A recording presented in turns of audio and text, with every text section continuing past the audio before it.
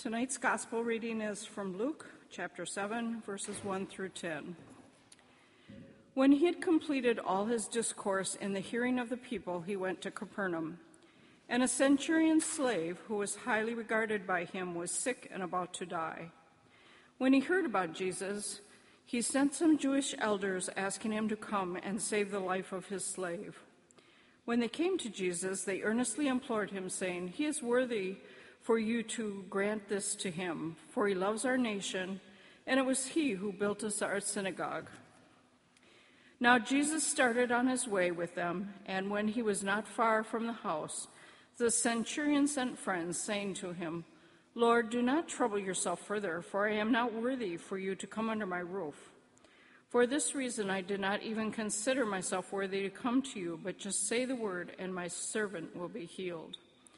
For I also am a man placed under authority with soldiers under me, and I say to this one, 'Go,' and he goes, and to another one, 'Come,' and he comes, and to my slave, 'Do this,' and he does it." Now when Jesus heard this, he marveled at him, and turned and said to the crowd that was following him, "I say to you, not even in Israel have I found such great faith."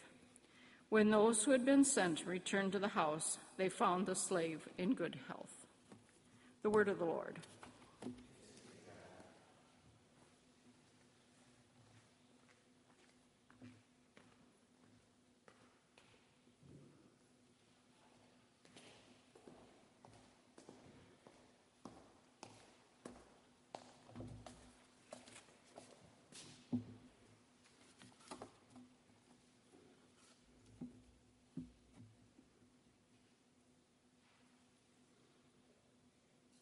Pray that Jesus will heal his faithful servant. Pray. His voice was frail, a dry whisper. He was coming out of sedation, and I wasn't sure if he was completely coherent. The surgeon told the family that he had to do a quadruple bypass, and with someone my grandpa's age, we would have to see how much of his old self he would regain. I was a freshman in high school and had never been in a situation like this, or this close to death, or something this scary, someone I loved. My grandpa looked so small and weak in the bed. And I'm sure if he were not on some kind of drugs, he would not have liked us all in there, gathered around him, seeing him like that, because he did not like weakness, not in other people, and not in himself. My Grandpa Webb was impressed by powerful men, strong, in charge, money and power kind of men. And I don't think he thought of himself as a powerful man, but he liked to act like one sometimes. My mom says that he was really hard on her when they were growing up. She was the oldest and not a boy.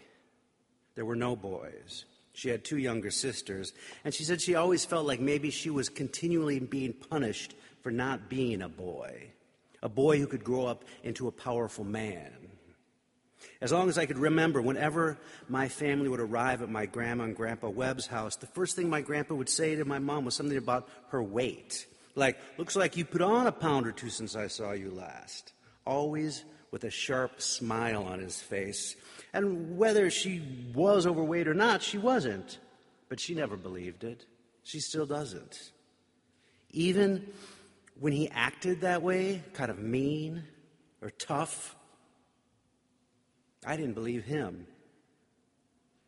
Even as a kid, it seemed to me like it hurt him in some way, somehow, to put that act on, that mean, tough act.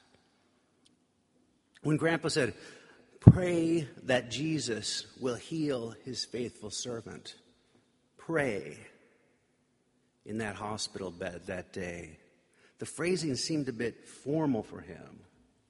But I held his hand and I said, "Don't worry, Grandpa, I will pray for you. Jesus will heal you." I caught a sort of heartbroken look from my mom that confused me. He spoke again, "Pray that great man of God, the great and powerful man of God, pray that God will heal him." That really seemed out of character for my Grandpa Webb. I didn't know if he was delusional, but my mom put her hand on my shoulder and bent her head close to mine. "He means the president," she said. It was April 2nd, coincidentally my grandpa's birthday in 1981, and Ronald Reagan had been shot 3 days earlier by John Hinckley, and my grandpa was worried about him. "I don't care about the president," I said. "Besides, he seems to be doing fine. Grandpa's the one here. He almost died. I think Jesus should focus here. Reagan will be fine." I already had a list of reasons to dislike Ronald Reagan. But my grandpa loved him. I said a little prayer to myself. I wouldn't say it was exactly against Reagan getting better, but maybe more in the vein of making it clear that Jesus should be putting his healing priorities here.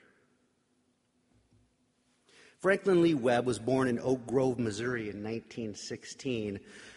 From the family stories, his dad Elmer was as mean as you can imagine a mean dad could be growing up in the Depression, with the farm failing, the soil blowing away, black storms roiling through everything. "I think a lot got taken out on your grandpa," my mom told me on the phone after I called her about this. "Your great-grandma tried to protect him and eventually got some money for him from some family members on her side to help enroll him in this airplane mechanics school so he could get away. It was the Missouri Aviation Institute in Kansas City. It was one of many schools the government subsidized to provide training for placement in the airplane factories in California. 2.5 million people had fled the Dust Bowl states by 1940, with nearly 250,000 of them ending up in California looking for work and some kind of life. But they didn't really need any more farmers in California. The idea with the aviation school was to give these young farm kids training in an industry that was actually growing and needed skilled workers. So he went through this training, and he got a letter of introduction. And along with his brother and the letter in his pocket, my grandpa headed for California. I don't know if I'm getting my grandpa's story mixed up with the Grapes of Wrath, but I'm pretty sure I remember that it was that letter that got him past the armed roadblocks set up on the California border to keep those Okies from coming in. I guess it separated him from every other Tom, Dick, and Harry Jode. He had prospects. Upon his arrival in San Diego, he was hired by Consolidated Aircraft. And working for Consolidated Aircraft kept him out of the war. He was deferred. They needed skilled workers to keep building planes. And it also paid him enough to start a family. And by 1949, he moved them to a trailer out in the wild country of El Cajon, California, outside of San Diego. It was one thing for my grandpa to be impressed by powerful men.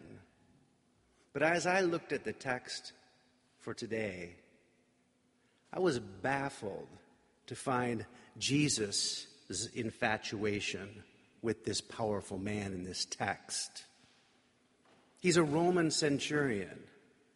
This Roman centurion has this valuable slave who's fallen ill. And so he sends these Jewish elders to Jesus, doesn't even go himself, and says, look, we can vouch for this guy. He is the one that gave us the money to build the synagogue. You should really help him out.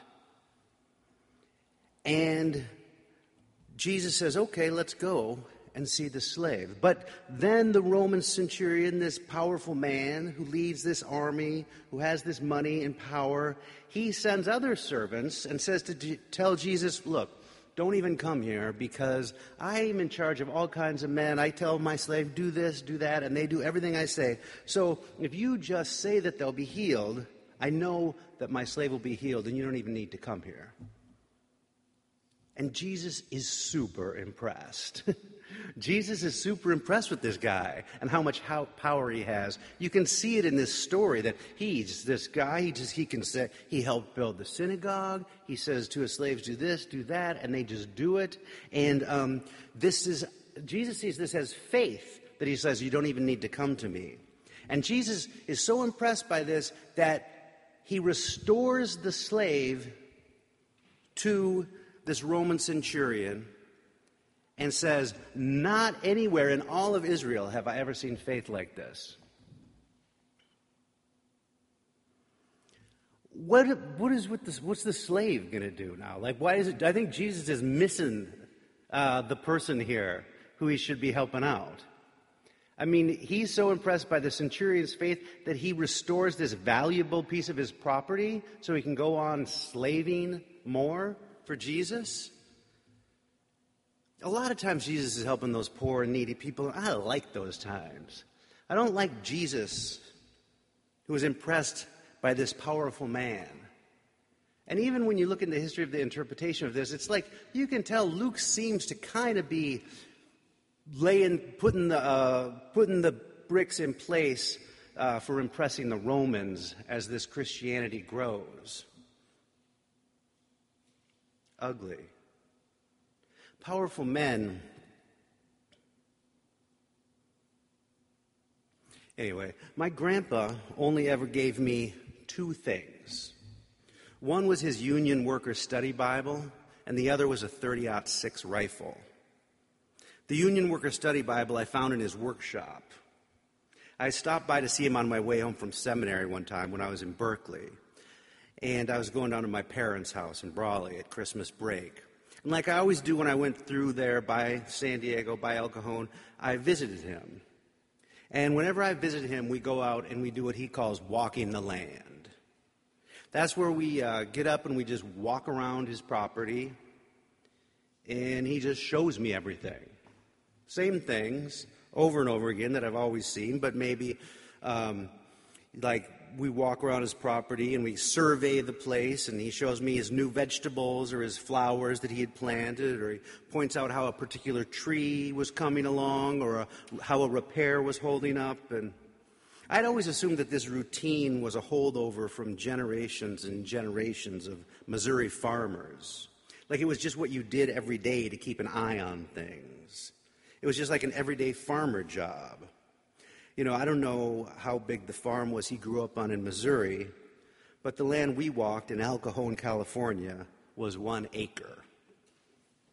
And when my grandpa bought it in 1949, it was way off in the country. But in the 90s, when I was out there, it was just a semi-crappy suburb of San Diego. There was a routine to my visits with my grandpa. I'd pull up and he'd bring me in. He'd make some joke about Berkeley, and he couldn't quite remember if that was Sodom or Gomorrah. If I could straighten it out for him. He thought it was funny. We'd sit down, and he'd pet the dog and stare at me, and then slap his knees and say, "Well, I guess we better get up and go have a look around."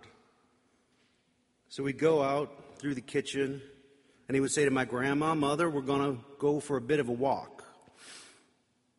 And so we'd go out into the breezeway, they called it, where there was a table with a few old hats among pruning shears, work gloves, old glass bottles, and plants he was starting.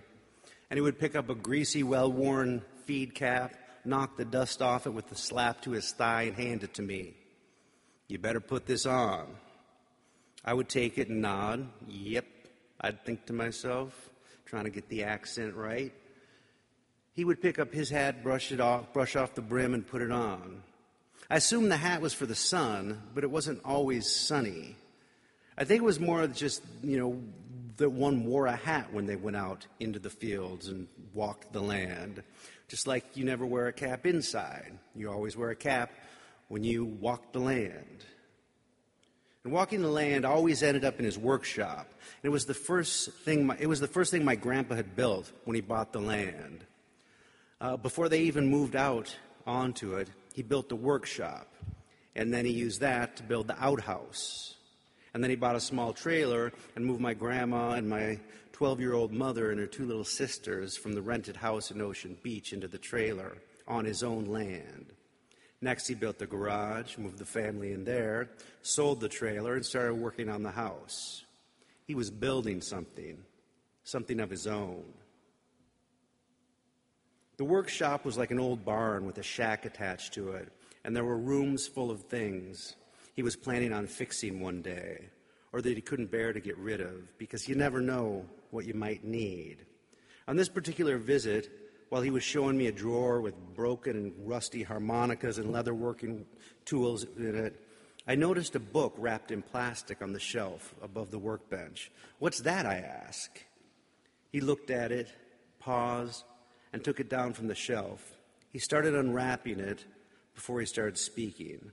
"This," he pulled it free from the plastic, took out his handkerchief and wiped it down on all sides and held it out to me, laying flat on the palm of his hand. "This is the Bible that was given to me when I first got out here." I took it and read the cover. The Union Study Bible. I paged through it, and it appeared to be just that. There were verses highlighted with notes about brotherhood and labor and laborers and God blessing the work of our hands. There were passages underlined in pencil with notes written in the margins. I would have guessed my grandpa was in a union. He had to be. He worked in an airplane factory, and he was a glazer after that in the first half of the 20th century. Everybody was in union. But as long as I was old enough to understand things like liberal and conservative, I had known that my grandpa was over-the-top right-wing Republican. He had a picture of Ronald Reagan on his mantle. I don't know what was more shocking to imagine, that my grandpa used to go to union Bible studies, or that unions used to have Bible studies. "Would you like to have that?" he said, a little quieter than he usually speaks. "I would," I told him. He turned his head to one side, nodded, then handed me the plastic wrapping and the Bible. The 30-06 rifle was different. It just came in the mail one day. I knew so little about guns or gun owning that when the long rectangular box came for me with my grandpa's return address on it, I could not imagine what was in it. I opened it. "What is it?" Jeannie asked. I was astonished. "A gun," I said. I called my brother Mike. "Guess what I just got in the mail from Grandpa?" "A gun?" he said. "Yeah." He said, "Yeah, I got one too. So did Matt and Dad." Evidently, my grandpa had read in some fundamentalist Christian pro-militia sort of version of the National Enquirer that the state of California was going to start going door to door collecting people's guns. So he mailed them out of state, one to each of his grandsons and his son-in-law for safekeeping. In the bottom of the box, the gun box, the box the gun came in, was this velvety box with this metal in it and a note. I have it here. The note said, "Keep it safe." I looked at this and wondered what kind of thing this could be. Maybe bullets or something? And as I open this thing, I will show it to you now. This is a medal which is given to my grandfather by President Ronald Reagan himself. And it goes to prove that he is a member of the Republican Presidential Task Force. It's a very special honor, I'm sure, that cost my grandfather a lot of money. When I think of this gun, and I think of this medal, I think of this medal, I've seen it before, sitting on his mantle next to that picture of Ronald Reagan. And then I think of that Union Study Bible. And I think this guy who comes from nothing, on the one hand, found this brotherhood, found these people who helped him out, found something in this scripture, obviously, but then somehow later on finds this verse, maybe, where Jesus admires the important men? My grandpa wouldn't spend money on anything. So I wonder, what did it do for him to have this strange, ridiculous connection to this rich and powerful man? Did he do it because it made him feel bigger? Or was it because he felt so small? My sister didn't get a gun. She said she didn't really want one, but it was still unfair.